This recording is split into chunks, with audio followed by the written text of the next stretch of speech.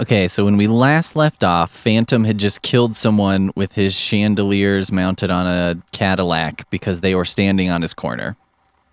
And the next part of the original book, after the whole chandelier crushing thing, is where Christine and Raoul talk, and they basically explain everything that's going on. They go up to a rooftop and talk about everything. So, this is all the stuff where everyone in the book figures out what kind of book they're in and realize the Phantom is just a very ugly dude. He's not actually a ghost.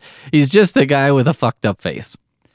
So then, because I guess he's not an actual ghost, Christine and Raoul decide to get engaged, sort of, and then they plan to run away, but then the Phantom kidnaps Christine.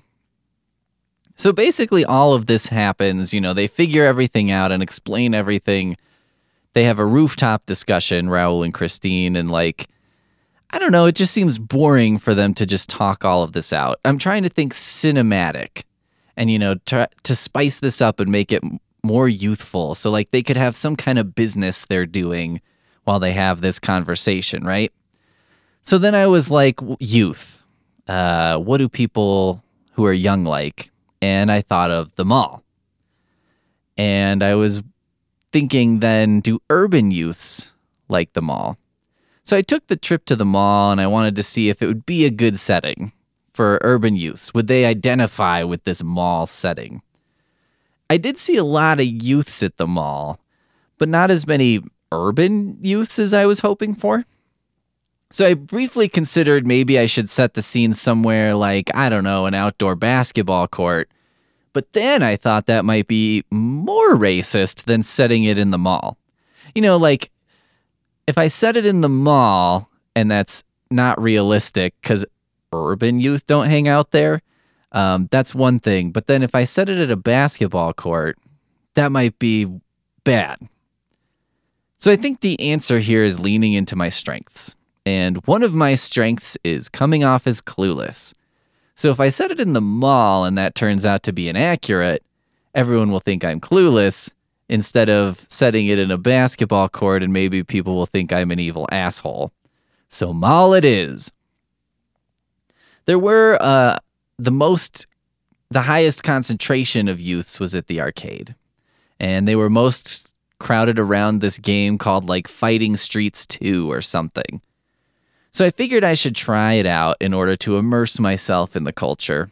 And I asked the arcade worker if they had Fighting Streets 1, because I thought maybe if I played the second game first, I wouldn't understand the plot or anything. So it was best to start at the beginning. By the way, the arcade worker was a cute girl, which surprised me because she was the only cute girl in the arcade. Maybe the only girl in the arcade. But I didn't want to make the same mistake I made in the bookstore of hitting on a younger girl. So I came up with this clever ruse, and I asked for a job application and how old one had to be to work at the arcade. So I asked, and she repeated back to me, how old does one have to be?